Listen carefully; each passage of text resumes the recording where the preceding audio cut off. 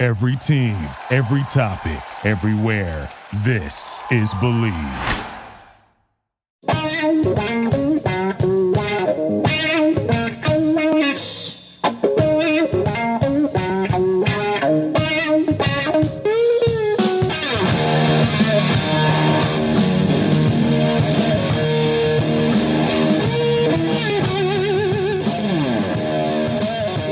What's better than this? Guys being dudes here on the Draft Dudes podcast, presented by Locked On. It's Joe Marino and Kyle Krabs from the Draft Network, and we are your hosts here on this Friday edition of the show, and we're going to talk about playoffs? Playoffs? Kyle, welcome. I don't know how to follow that up, to be honest with you. That was on point, Jim Mora. Yeah. So our daily impression's been fulfilled. Thank you. Ooh, that's a new goal. I like that. That's kind of fun. A daily impression. 98% of the time, that's going to be on you to fulfill it, but once in a while, I'll sneak in with one. But I was going to say the ones that you hit are going to be just prime real estate. They're going to be excellent. One day I'll have to break out the Stitch impersonation. Oh, please. Yeah. I'll never forget the first time I heard Stitch. Don't expect it, right? Right. Yeah, it kind of comes out of nowhere. Yeah. I sometimes forget I can do it, and then there's this shock value there, and it's a good moment sometimes. So, all right, here we go. Here's my first gripe about the playoffs this week. Before we get even get into the matchups, I really liked how last weekend they had the AFC games on one day and the NFC games on the other. They're splitting them up this week, and I do not like the advantage that the teams that play on Saturday get because they have that extra time to rest, prepare, and game plan. Well, then you should have, if you don't like it, then you should have tried harder and got the 1 seed. Because that's the 1 seeds play on Saturday. Gee, so they just give every advantage for the 1 seed, huh? Mm-hmm. I don't know anything about that, Kyle. You kidding me? You think I know the real benefits of the 1 seed? Haven't been there since 94, probably. Well, it's funny. I'm sitting here on NFL.com reading. It's got the 4 games across the top that are being played this weekend, and the article that caught my eye was the top 10 NFL games of the 2010s. Yeah. And they're all playoff games. Or all of them except for one are playoff games. And I'm like, imagine thinking that my team was going to have a game on this list. You just checked it anyways, thought there was a chance. Yeah. Miami Miracle, right? I mean, there's been some finishes, but yeah, but moments. Nope. No. Top 10 NFL games, it's like week 5, 2013 came in 10, and that was Manning versus Romo, and it was when Denver won 51-48. So they took a regular season game that scored literally 99 points to get on the list. Otherwise, the memorable moments in football are the playoffs, and we have playoffs this weekend. Yes. All right. And do we want to go in just chronological order, start with the 1 seeds and go from there? Yeah. Vikings, 49ers, Minnesota coming off their big win over the Saints. The 49ers resting up with their shiny 13-3 record. Kyle, what's the first thing that comes to mind when you think about this matchup? How big of a game can Dalvin Cook have? I think it's the first thing that comes to my mind. San Francisco has not played with the same dominance they played the first half of the season. They've still played quite well. But Dalvin Cook has had some time to throughout the course of his first few years in the NFL, he battled through injuries, and this year he looks like the guy that a lot of people thought that he could be coming out of Florida State. And Dalvin Cook had a tremendous year this year. He rushed for 13 touchdowns, and he didn't play in the final 2 weeks of the regular season against Green Bay and Chicago, and they seem to have got him right, and he's ready to rumble. And how many touchdowns Dalvin Cook had before this year, Joe? Before this year, 2 seasons. 2 seasons. I don't know. Played in 15 games. 15 games. I'll say he had 6 touchdowns. That's correct. He did have 6 touchdowns. He had 13 this year total. So he more than doubled his career touchdown total. Just to give you an impact, it obviously 53 receptions, 519 yards receiving. So this is kind of like look, I know they got Stephon Diggs, and I know they got Adam Thielen, and I think the number 2 corner spot in San Francisco is going to be a really big matchup for Minnesota to try and exploit. I would expect them to leave Sherman on an island with whoever they choose to match him up with and rotate the safety the other way to kind of bracket either Thielen or Diggs, whoever that other guy is. So Dalvin Cook's going to have to be the engine for this offense, in my opinion. Yeah, I don't disagree with that. I do like San Francisco's front seven and its personnel there to maybe take some of that away. And, I don't know that Minnesota has the most physical offensive line. Obviously, they're zone scheme, and so they really rely on angles and stuff like that. And, I mean, look at these dudes that San Francisco has between Eric Armstead and DeForest Buckner and Nick Bosa and Sheldon Day gets some run there. I mean, those guys are long, physical dudes that could really hold at the point and really challenge you to widen those gaps. And so I like that matchup. And then you have, obviously Fred Warner playing over top of that and getting downhill. And Dre Greenlaw's played pretty well for them lately, especially in coverage. So I like a lot of how that front seven has answers for that Minnesota rushing attack. But, you mentioned Sherman being able to match up with Thielen or Diggs, but then that other guy I think is going to have some real opportunity to carve him up. And then obviously the tight end situation with Kyle Rudolph and what they can do there. It's interesting. I sort of like how San Francisco, for the most part, matches up defensively and has a chance to really kind of neutralize what Minnesota does well. I would agree with that. I would say the only thing to watch here is San Francisco kind of sneakily averaged 113 yards on the ground last year, which was very middle of the road for run defense in the league. So I would expect Minnesota's going to take that approach of slow the game down. Yeah. Try and let's keep it low scoring. If it's 20-14 at the end of the day, then we feel like we've given ourselves a chance to win. How much does things like meeting the moment come into play when you think about Jimmy G in this game?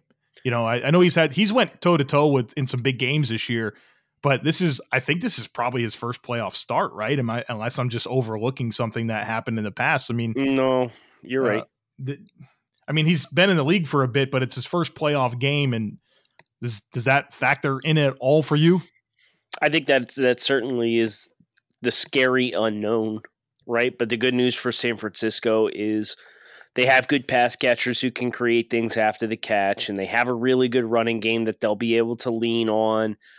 But Minnesota, if they can make San Francisco get one-dimensional and create some negative plays early in possessions for San Francisco, that's when you'll see the pressure dialed up on Jimmy G, and he's got to deliver.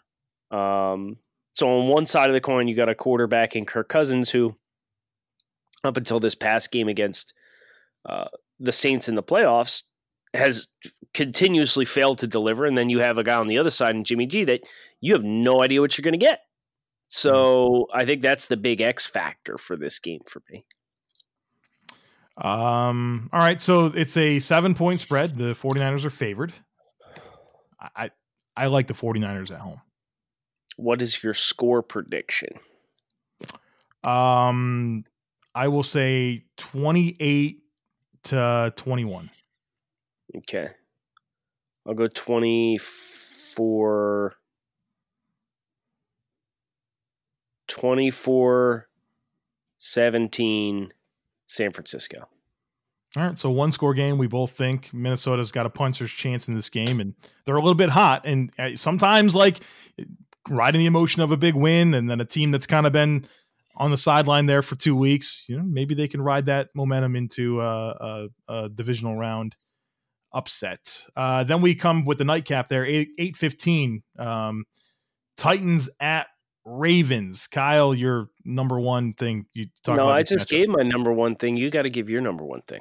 My number one thing here is I really like Tennessee's defensive scheme and how multiple it is and how they are able to really present a lot of different looks. And I think they've got some really good personnel here when I think about how they would match up against Lamar Jackson and this Ravens offense. Rashaan Evans is a really athletic, physical linebacker that can get sideline to sideline. Jayon Brown has plenty of range. Harold Landry's a guy that has that lateral mobility to win, if he's tested and put in conflict on the edges. They got some friggin' stallions up front, and Jeffrey Simmons, Jarrell Casey, and Daquan Jones, man. Those guys don't just get easily moved. And then Austin Johnson, one of the key backups, he's a guy that can really hold at the point. And so, like, low key, I sort of like how this front seven gives them a chance against a really dynamic Baltimore Ravens rushing attack that is inclusive of so many different pieces. I think Tennessee's got a veteran secondary, and they've got ball hawks and playmakers back there. So, like low key, this is kind of why I believed in Tennessee all season long, is because I really like this defense. And, the X factor to me is obviously, what does Tennessee's offense do against this Ravens defense? I mean, they're going to ride Derrick Henry, but, Baltimore is a defense that will blitz everyone all the time. I mean, their blitz frequency is off the charts, and they're willing to just go cover zero and just send the house, man. And like, is Tannehill going to be able to sit in the pocket and deliver and handle that? I know that he's got some weapons that he can get the ball out quick to, but man, like when you're put in that type of stressful moments, like you're going to have to respond and find outlets. And so, I wonder how much of that aggressive attack takes away guys like Derrick Henry. But then, if Tannehill can get guys like Dion Lewis and Corey Davis and A.J. Brown the ball out in space, those are all really good yak guys. They have a chance. So, like, low key, I sort of like some of the opportunities that Tennessee's going to have. Can Tannehill sit in the pocket and hit those strikes? Call me crazy, but based on Baltimore's pressure tendencies and based on Tennessee's traditional run-heavy offense, would you not like to see Tennessee come out here and pop a lot of RPOs in this game? They should. Yeah. Because that way you have, even if you want to tag pass routes on the back end of runs, giving yourself the flexibility to get up under center, have your run calls designated, and you're ready to do so. And then if Baltimore decides they want to suck those linebackers up and they want to charge the A-gaps, just pull the ball and throw it on a slant. And I know that's easier said than done, but like with A.J. Brown, you got a big physical guy that can win from the slot and can win positioning. And he can hurt you after the catch with how physical he is. So I think Tennessee's going to need some sleight of hand here to continuously move the football against Baltimore. My X factor for Tennessee on defense is, who's the guy that's going to tackle Lamar coming out of the mesh? You're going to have a guy that can consistently finish in the spaces. Listen, if you've read Twitter this week, like you've seen the debates on how the hell do you stop Baltimore? How do you contain Baltimore? Watch the Buffalo. Well, and what did Buffalo do that was so different than what everybody else did? They played Lorenzo Alexander heavy off ball and allowed him to chase and Shaq Lawson on the strong side. So you're going to have a guy on the strong side of the set who's going to collapse it, so it forces Lamar to get width instead of getting downhill in a hurry. And you're going to have a dynamic athlete on the back end of the ball. Is that right? Yeah, in a lot of ways. I mean, the Bills stayed regular a ton against them, and the Bills, they're in nickel probably a good percentage. They're in base. I think normally Zoe plays 10 to 15 snaps a game at Sam linebacker. So, I mean, whatever percentage of that of what is a normal game, like 60, 65 snaps or something like that. Yeah, I think you got to be able to win from base defense. But, Tennessee's so multiple with their fronts. They're 3-4, a lot of times. So who are those guys on Tennessee's defense? Give me the Lorenzo Alexander and Shaq Lawson on Tennessee's defense. Well, that's what's really weird about them is they have like 3 defensive tackles. They don't have those like true defensive ends. It's Jeffrey Simmons and Jarrell Casey are kind of like their 5 techs when they go, odd fronts, and then they walk up Harold Landry and Kamalea Correa. So they don't have it. You're going to have to play. You're going to have to ask Jeffrey Simmons hypothetically to play an extra gap outside. Yeah, and that makes me nervous. You're going to put him in conflict instead of a traditional 4-3 right. defensive end. And if you bubble that, they're going to give the ball to Ingram. Well, this is the problem for the teams trying to face Baltimore all year. Here's another thing, man. Like, Baltimore's got extra time here. So as difficult as their offense is, they've kind of had a chance to self-scout and maybe add some new wrinkles, and that's another piece of this that makes it even more challenging for Tennessee. So give me Baltimore in this game. It's a 10-point spread, Kyle. 10.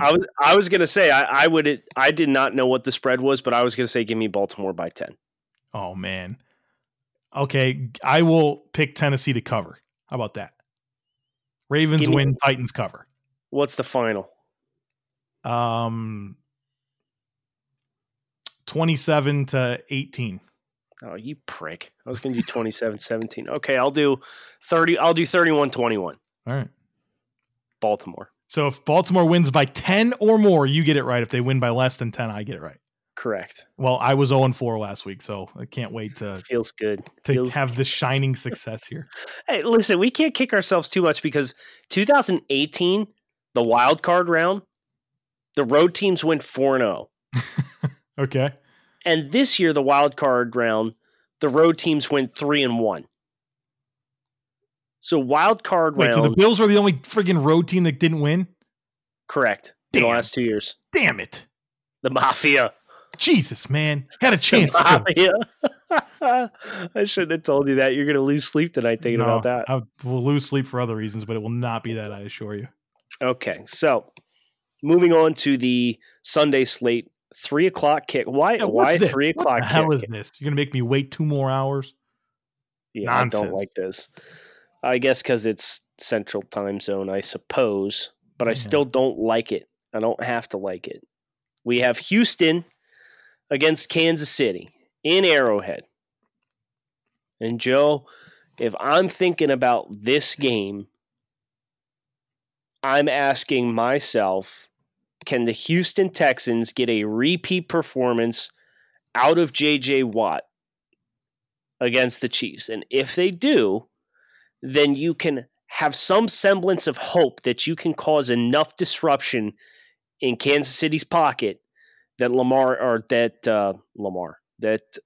Patrick Mahomes is not going to sit back there and just lob bombs and tear you apart and attack this injury-riddled secondary. Brother, the Chiefs are going to mop the floor with the Texans. This is a nightmare matchup for Houston. Their secondary is terrible. They play poorly together. You have all these dynamic weapons for Patrick Mahomes in Kansas City. You've got a great game planner and play caller in Andy Reid. Kansas City's hanging 40 on the Texans. There's no doubt in my mind. Oh my. That defense is crap, dude. They gave up over 400 yards to the Bills. You realize these teams played earlier this season. What was the result? I don't actually care about it, but what's the result? Texans at Chiefs in Arrowhead. Texans won 31-24. Was it Matt Moore or whoever the quarterback was? No. Mahomes. Deshaun versus Mahomes. Oh. Watson threw for 280 and a touchdown. Mahomes threw for 273 and 3 touchdowns. Carlos Hyde was the difference maker. Carlos Hyde had 26 carries for 116 yards. I'm not coming off my stance here. I think Houston's defense is playing worse. What a weird game this was. Kansas City was up at the end of the first quarter 17-3. Yeah, that's about what I would expect. And then Houston scored 20 unanswered points in the second quarter to go into halftime up 23-17. Kansas City up 24-23 at the end of the third. Houston scores a touchdown late in the game. 5 minutes left. And then gets a 2-point conversion. They win. Houston's game-winning drive was 12 plays, 93 yards, and took 8 minutes and 32 seconds. Houston had a 40-minute to 20-minute time of possession advantage. So Kansas City's defense took a nap here? Like what? Yeah, Houston had 472 yards of offense, 35 first downs, and they had 3 turnovers. Like Houston's offense gave the ball away 3 times, and Houston still won the game. Pretty surprising stuff. Wouldn't have expected to hear any of that information. But here's the bad news. Okay. we talk about how it's difficult to beat the same team twice, especially when you're not familiar opponents. And to your point, Houston got them the first time, and they're coming back to play in the exact same scenario. So do you think that gives Kansas City something a little extra to work with? I think so. I think that's to Kansas City's benefit. You're not going to mop the floor with them twice, so in one season. So I'm glad to hear that already happened, where they lost the game, and I feel good about the way the Chiefs are playing. Look at their recent games, man. If you go back to December 1st, they've held opponents to 9, 16, 3, 3, and 21 points. I mean, this defense is playing a lot better, and Houston is a slow starting team on offense, and their defense just sucks. So I'm about some Kansas City Chiefs in this game. You know who the leading rusher is in Kansas City this year? I would guess Damian Williams. How many yards do you think Damian Williams has? 402. 498. Yeah, they've wrote their backs have been. It's them, and Shady had 465. Yeah, so it's not a big market share there. What did Darwin Thompson do here? If you had those stats open, 37 carries for 128 yards, and as a receiver, he had 10 catches for 43, or 9 catches for 43 yards on 10 targets. Maybe the Chiefs do need to draft J.K. Dobbins. Listen, brother, I remember when Darwin Thompson was a folk hero. Oh, listen, this time last year.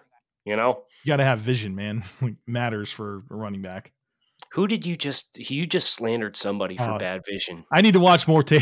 I need to watch a little more tape. I was watching Hunter Bryant this morning at 3 a.m. Okay. So I wasn't focused on the guy that I slandered, but man, there were some moments in that game. I thought I was watching Kalen Ballage. Okay. Yeah. We'll leave it there. Yeah. I need to flesh out that take a little more. So you think Kansas City cakewalks this game? Yep, absolutely. They cover the 10. What's the final? What's the final? 40-28. 40-28. Yeah, I want my 40 burger, and I want them cover. I feel so lame because I have the same general takes as you, but I keep cutting 4 points off or adding 4 points on for each team, and that's it. And the discrepancies are the same. How about Kansas City 35, Houston 31? I mean, you're thinking of you're. I mean, that's can't miss if Watson and Mahomes are going to go, 3-4 point game, man. Then right. Set your clocks here, guys. Might be a garbage time touchdown from Houston. I don't know, but I just want to make it interesting versus the numbers that you keep throwing out, because we're thinking very similar for the outcomes of the game. But for the sake of keeping it interesting, I'll come down off my spread a little bit, my personal spread for this game. All right. And then we've got Green Bay hosting Seattle. They've already requested for volunteer snow shovelers for the game, Joe. Oh, really? I cannot wait. I can't wait. Oh, that's great. Lambeau in January, and there's going to be snow here for it. So go ahead and tell me your X factor for this football game. Man, both of these offenses are really struggling right now in terms of what you would want to see. I mean, with Seattle's very unsettled backfield situation and then becoming very reliant per usual on Russ being able to, make magic tricks, and the success he's been able to find hitting DK Metcalf, all of that's very exciting. But, I think the Packers, for a couple of offenses that aren't playing that well, I think I have more belief in them, especially in a game where it sounds like the run game is going to be a big factor. And, I like Green Bay's opportunities to run the ball, but at the same time, they haven't been a good run defense this year. And Mike Pettin historically has been a terrible coordinator of run defense. And so in a game where that's probably going to matter the most, I get a little bit nervous about, Green Bay being able to shut down the run, which has been a problematic thing for them this year, but also in the history of Mike Pettin's tenure as an NFL defensive coordinator. So can Green Bay stop the run, which I have optimism, because we know it's going to be, Travis Homer and Marshawn Lynch. And, this is not this is not vintage Lynch. I mean, he has some flashes, but my goodness, like you can tell he's aging and he doesn't have the same juice that he's maybe had previously in his career, which is expected, but that's the guy that they're going to have to lean on in addition to Travis Homer in a game like this. So I think that some of Green Bay's concerns stopping the run are somewhat mitigated by the backfield there. But at the same time, you can still pass the ball in the snow. And, you know, if I like Green Bay secondary, but, you know, Tyler Lockett, DK Metcalf, those dudes are those are challenging guys to deal with. And if you don't tackle well, you know, they're going to house it on you. So this game, I think the snow is a bit of a neutralizer in this game when I think about it. So what? Who do you think wins this game? Green Bay at home. Give me Seattle. Really? Here's why. Think about what trump cards each team has at their disposal. You've got, as you said, the snow is a great equalizer. It's going to help slow down the pass rush that Green Bay has with Zadarius Smith and Preston Williams as guys that have come in this year and really help kind of kickstart that unit. You've got a special quarterback on both sides of the ball. But which one of those two special quarterbacks has the ability to more consistently beat you with his legs? I mean, Russ. So if you're going to tell me the pass rush is going to slow down, and then you have the ability with a quarterback to win with his legs more so than the other quarterback if the snow gets nasty, and then you have a physical runner in Marshawn Lynch, who I think is going to get a healthy serving. This is going to be like an ugly, if it snows, it's going to be an ugly, sloppy game, and I think Seattle wins like 14-10. Neither one of these. Well, I'm on the wrong thing here. 1 second. Regular season stats.